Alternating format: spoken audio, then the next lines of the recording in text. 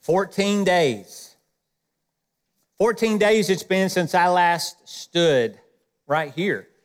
I only missed one Sunday, and it feels like I've been gone for a long, long time because this is where I want to be. This is where I like to be and need to be. It's so good to be back.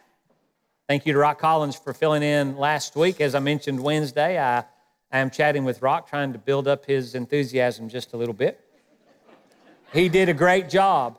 And just so you'll know that, one, I was listening, and two, it was valuable. Church, we got to be praying for those who don't know Jesus. And we need to know that those who don't know Jesus, we need to love them right where they are. And then we need to show them and lead them to Jesus. That's our call, and that is a great message.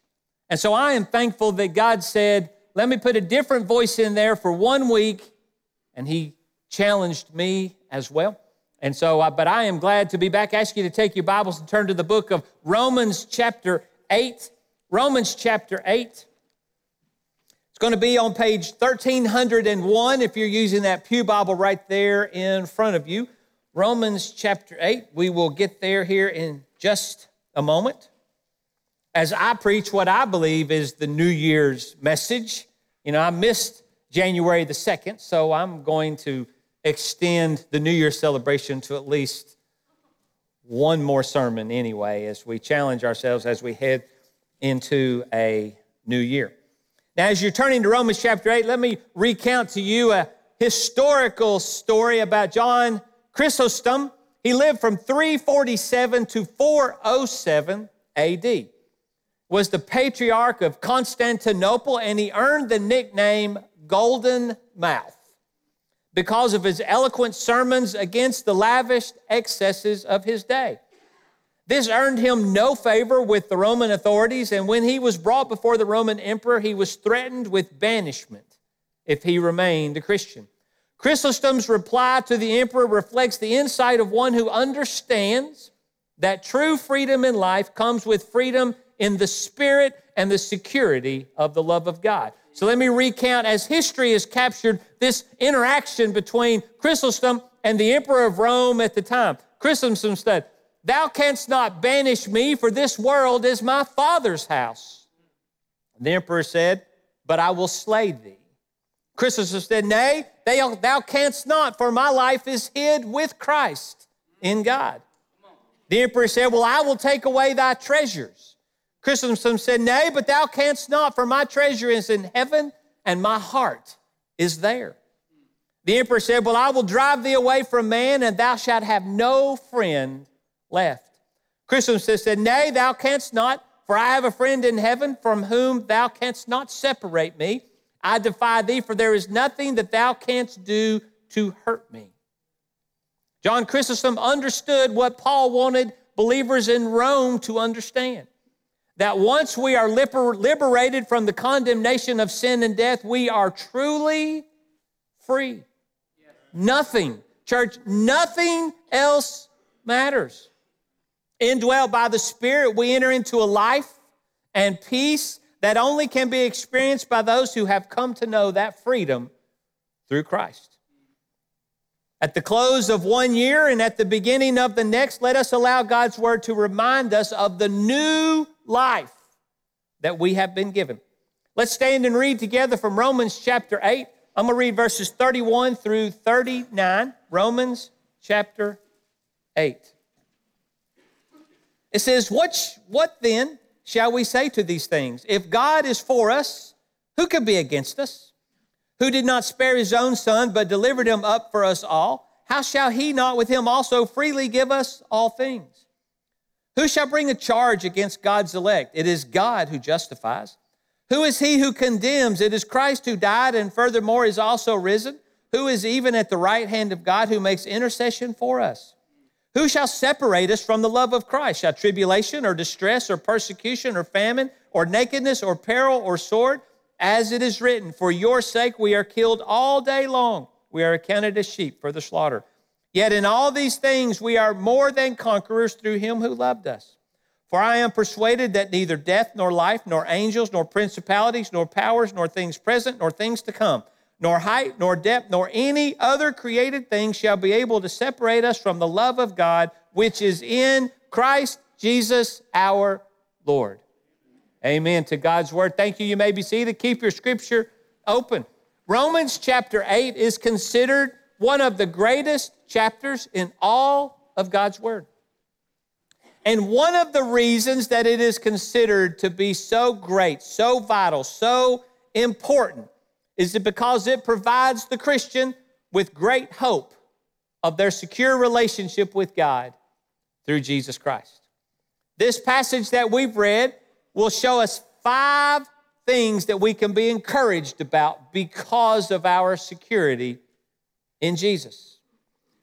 So let's start. In verse 31, it says, "What then shall we say to these things?" And to this, I have to stop. And I hopefully have encouraged you when you're reading God's word. When you read something that refers to something before, therefore, or these things, we must stop and recognize what that is.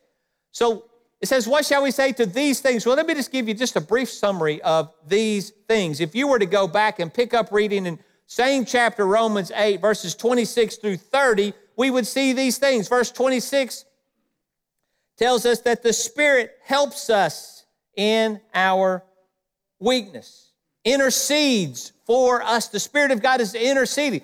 Verse 28 says that all things work together for good. Now, church, it does not say that all things are good. God has promised that everything that occurs to those that are called by Him, those that are seeking His coming and living for Him, that all things will be made good. He's promised that, church, that all things will work for good.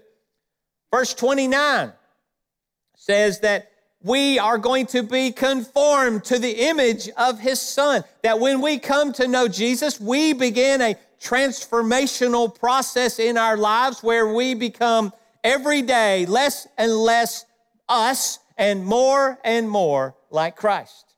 It's these things. Verse 30 says that who He's called, He justified, and who He justified, He's glorified. Now, the thing about it is we need to understand those are all terms of things that have happened. That when Jesus died on the cross and you accepted Him, you were justified. That's a done deal, made right with God. But it also says that you're glorified. Notice, it doesn't say you will be glorified. You are glorified already in Jesus. You are glorified. And that will commence and complete itself when we stand before the Lord in heaven. And Paul says, because of all of these things that even one by themselves is enough to blow our mind and challenge us in how good God is, Paul says, what shall we say to these things? And that's the premise of where we step into today's Scripture. So let me start with 5 things. I'll start with the first one. Christ is for us. Look at verse 31. It said, if God is for us, who can be against us? Now think about this. Verse 32 says that God the Father is for you, because He proved it by giving His Son in verse 32.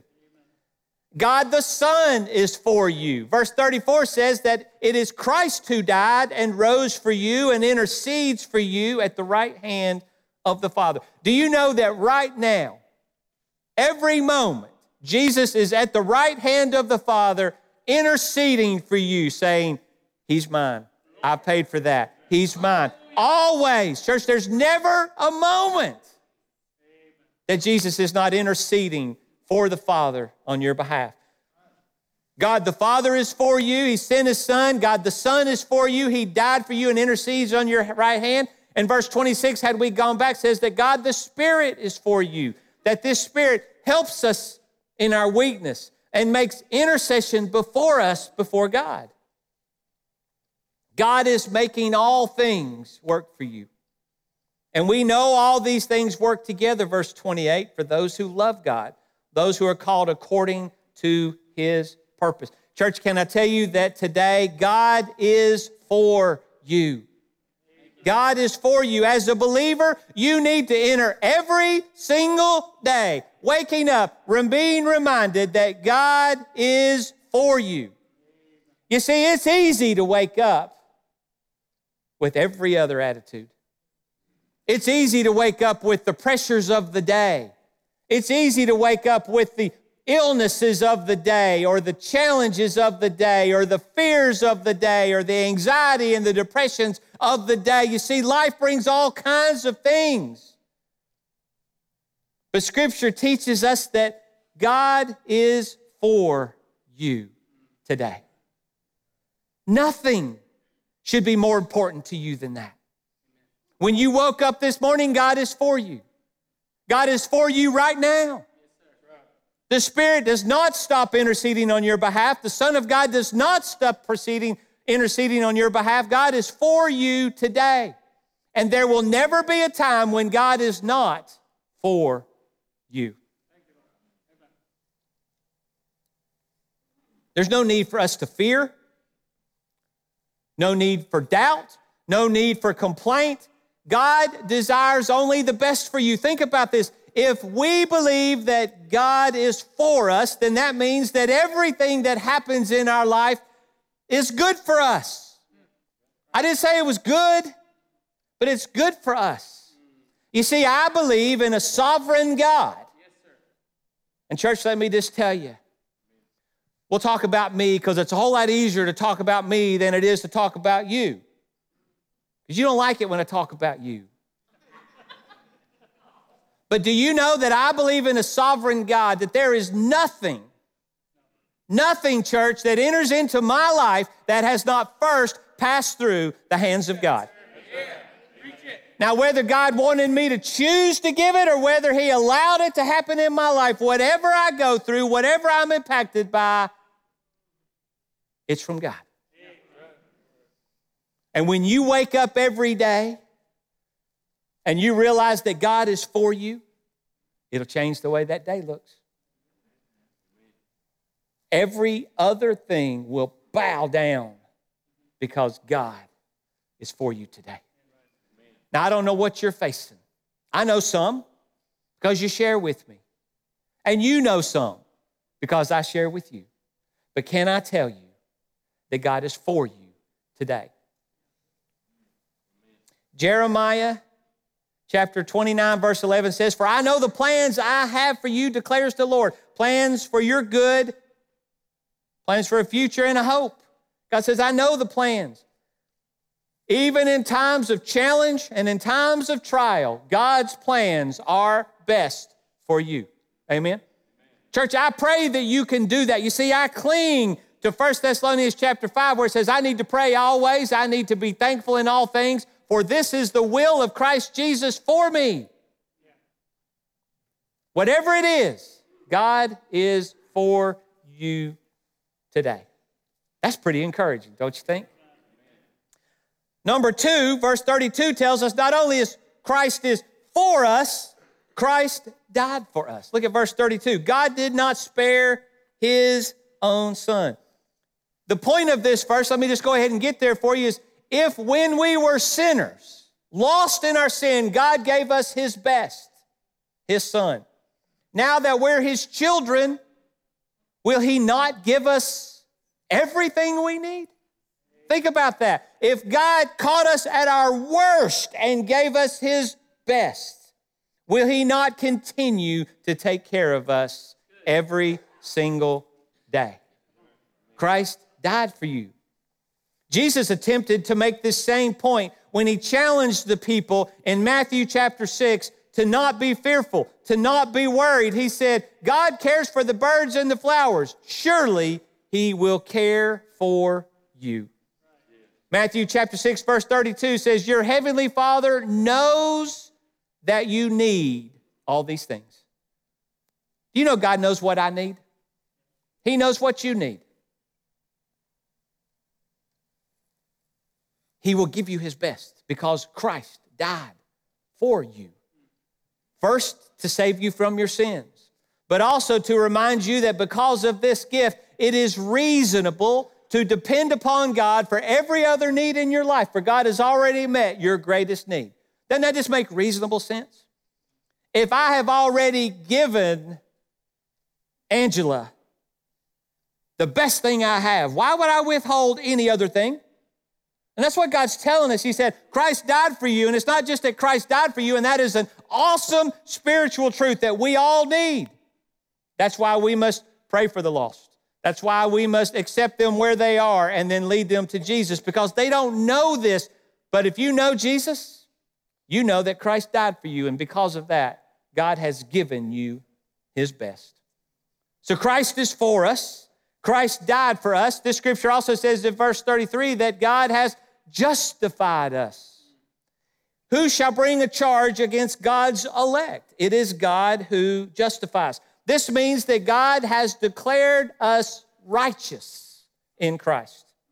Righteous. God will certainly not accuse us because he's the one who has justified us. Do you know this world is an accusing world? We accuse ourselves. You look at that person in the mirror and you have a really hard time dealing with him sometimes because we accuse ourselves. This world accuses us. Always, every place, accusations, challenges, things to take away the foundation that we live on. But Scripture says that God will never accuse you. When you come to know Jesus, God has nothing to accuse you of, because through Jesus, he has taken care of everything that can be there. And we need to allow that to inform us today. You see, if God is not going to accuse us, why would you allow anybody else to? That's good. Come on. Yeah. The God who knows everything about you says, because of Jesus, you are good. But yet we allow the world to accuse us, and accuse us. Jesus has already paid the penalty for your sin. Think about that for a second. He's already paid it. I talk to people all the time. We have this good conversation. I say, when Jesus died on the cross, which of your sins did he die for? See, I wasn't alive when Jesus died. Now, when I had that gray beard as of last night, people said, man, you looked a lot older with that beard. But I'm not that old. Jesus died for all of your sins. The ones that you had committed by the time that you came to know him as Savior, the ones that you committed on the day that you accepted him as Savior, and the sins that you will commit in the days future. Now, we shouldn't make a habit of it. Our lives should be changed and different, but you are forgiven. There are no accusations that can be made for you. Jesus paid the penalty for your sin and mine at the cross of Calvary. We should be secure in that. The declaration of your righteousness before God never changes. You are always righteous before God because you are justified in Christ. The fourth thing that we should be encouraged about through Scripture is that Christ intercedes for us. Verse 34 said that Christ makes intercession for us. The same Savior who died for you is now interceding in heaven right now, right beside God for you. He can give us the grace we need to overcome temptation. You know, we were talking, and it came up briefly in our Bible study, Sunday school class this morning, that Jesus walked where we walked. He went through. He's our great high priest. He understands. And so when he intercedes for us, it's not just somebody stepping in between. It is the one who knows all, who's experienced all, interceding on our behalf. He can give us grace we need to overcome temptation. He can give us strength to resist the enemy, Satan. Now, I've recently read a book, and I'm trying to get more people to read this book. And the book is called Don't Give the Enemy a Seat at Your Table. And it talks about how Jesus, Psalm 23 talks about how Jesus wants to prepare a table for you. You and him, one-on-one, have this great relationship, but it said that he does that in the presence of your enemies. I hadn't thought about that before. And it says that every time we get busy in life and we really want to make God first, because see, what I believe that right this moment, you want Jesus to be the most important thing in all your life. I believe that's what you want. I believe that's what the Spirit of God does to convict and draw us as we worship Him and as we pray and fellowship and study Him. We all walk out. The challenge is that tomorrow comes and we begin to dwindle away. And it's interesting because what happens is, while we have been called to a table for two, us and Jesus, in the presence of our enemies, if we're not careful, we allow the enemy to pull up a chair and to sit at our table with Jesus. And then we start getting words of Jesus and words of the enemy. And then we start getting all discombobulated. And let me tell you what I am learning to say in my life. When fear, doubt, accusation, when it all rises up, I'm going, that's not what my shepherd would say to me. You see, my shepherd loves me. My shepherd intercedes for me. My shepherd has forgiven me. My shepherd comes after me. My shepherd's not going to accuse me. And as you walk into this new year, you need to be confident in the fact that Christ intercedes for you. He can forgive our sins and restore our fellowship with God. Intercession means that we do not need to represent ourselves before God. Jesus stands up for you. Hebrews chapter 7, verse 25 says this, therefore, He is also able to save to the uttermost those who come to God through Him, since He always lives to make intercession for them. Now, we just have to stop. For starters, Jesus is alive. Do you see what it says? It says that He always lives. Jesus lives. We do not serve a Savior of the past. We serve a living Savior. He lives, and because He lives, He is always standing at God's right hand, interceding on your behalf. Always. You are secure because Christ intercedes for you. Church, Christ is for us. Christ died for us. Christ has justified us. Christ intercedes for us. And lastly, verse 35 said that Christ loves us. It says, who shall separate us from the love of Christ? While God will never fail us, we can certainly fail Him. This last point reminds us that nothing shall separate us from the love of Jesus. Let me just make a list of things that we read that cannot separate you from the love of God, that will not separate you from the love of God.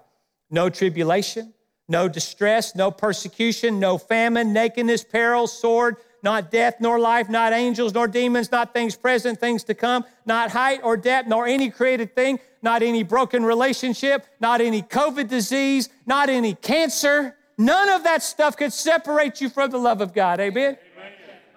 These accusations of the world, that job you don't like, that boss you have trouble with, that family member that you're having troubles with, none of that can separate you from the love of God. None of it can separate you from the love of God. God says, I am here to make that better. Nothing separates you from the love of God. Nothing. And because nothing can separate you, that means everything that you deal with, everything that you see, everything that you face and experience, God says, I can love you through that. Wherever you are right now, God says, I can love you through that. I can love you through that. Not only can we not be separated from the love of Christ, but in all these things, verse 37, all these things we just talked about, not only can we not be separated from Christ, it says that in all these things we are more than conquerors. You know, I'd like to be a conqueror. Scripture says I don't get to be a conqueror. You're going, Jeff, it says it. No, read it. Scripture says you get to be more than a conqueror. More than a conqueror. You are a supernaturally driven, died for, made righteous before God conqueror. Whatever you're facing, you can conquer.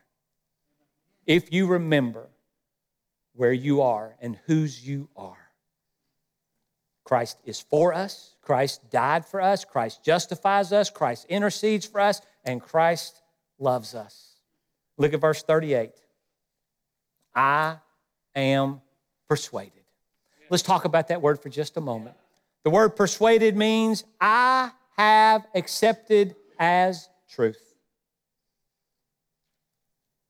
Persuaded can mean I no longer doubt. That's what persuaded means. And Paul says, I am persuaded, which means that there was a time in Paul's life that he had doubt, that he did not know, that he did not believe it as truth. And Paul said, because I have seen all of these things, because Christ is for us, because Christ died for us, because he's justified for us, because he intercedes for us, and because he loves us, I am now persuaded. There is nothing that keeps me from believing that as absolute truth in my life.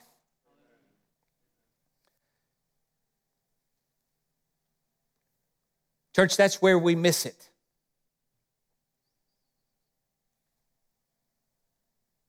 We doubt. Because see, just think about this for a second in my own life and in yours. If I really, truly, 100% believed everything God has told me, would I not be living differently? Right? We'd be living differently. And the reason that this world is full of people who do not yet know the love of Jesus is because we, the church, aren't living fully for God. I can tell you about people in Utah that need us. I can talk about Good News Club that need us, Brazil, Moldova, Bedford County, your street, or maybe your home. And if we would but know whose we are and what that means, it would change the way we live. And Paul said, I am persuaded. You know, if you study Paul, you'd go, yeah, Paul was persuaded. Because Paul let nothing slow him down. Once he came to that point of being persuaded, it changed his life. Simple question, church. Are you persuaded by the love of God through Jesus Christ? Does that make a difference in your life? Are you persuaded? You see, as we enter into a new year, you are either persuaded or you're doubtful. There are no other camps, persuaded or doubtful. This is a critical point. Do you know that the decision that you're getting ready to make, your entire new year, 2022, hinges upon whether you're persuaded or whether you doubt?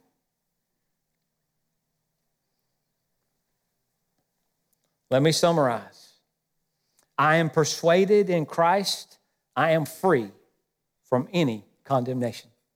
I am persuaded in Christ. I have kept the righteous requirements of the law. I am persuaded in Christ. I am obligated to be led by the Spirit. I am persuaded in Christ. I am a child of God and a co-heir with Christ. I am persuaded in Christ I will be redeemed from this cursed creation. I am persuaded in Christ I am certain of my eternal glorification. I am persuaded in Christ I fear nothing either in or out of this world. I am persuaded in Christ I am a new creation leading a new life. And 2022 is a new year.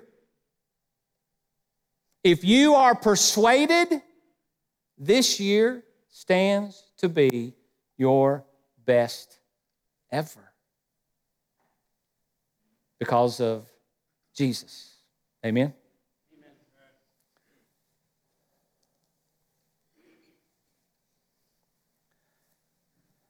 God has a lot He wants to do through his persuaded people. I pray that you are. I'm going to ask you to stand. We're going to pray with one another.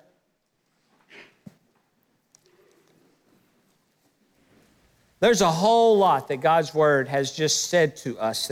And I pray that you'll go back and study this Word more. There are certain things that will touch your life, challenge you, and draw you to where God wants you to be. But in the end, you must be persuaded. Because if you're not persuaded, it hasn't impacted your life. It hasn't changed you. And Jesus came to change us. Amen? Amen. I pray that you'll allow God to have his way in your life, not just in this moment. You see, right now, we're all on fire for Jesus right now. We're in church. We're not facing anything.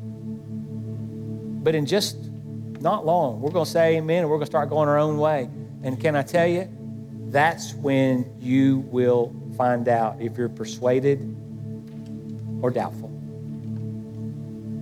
This altar is an opportunity for you to commit to him right now. Start a new year.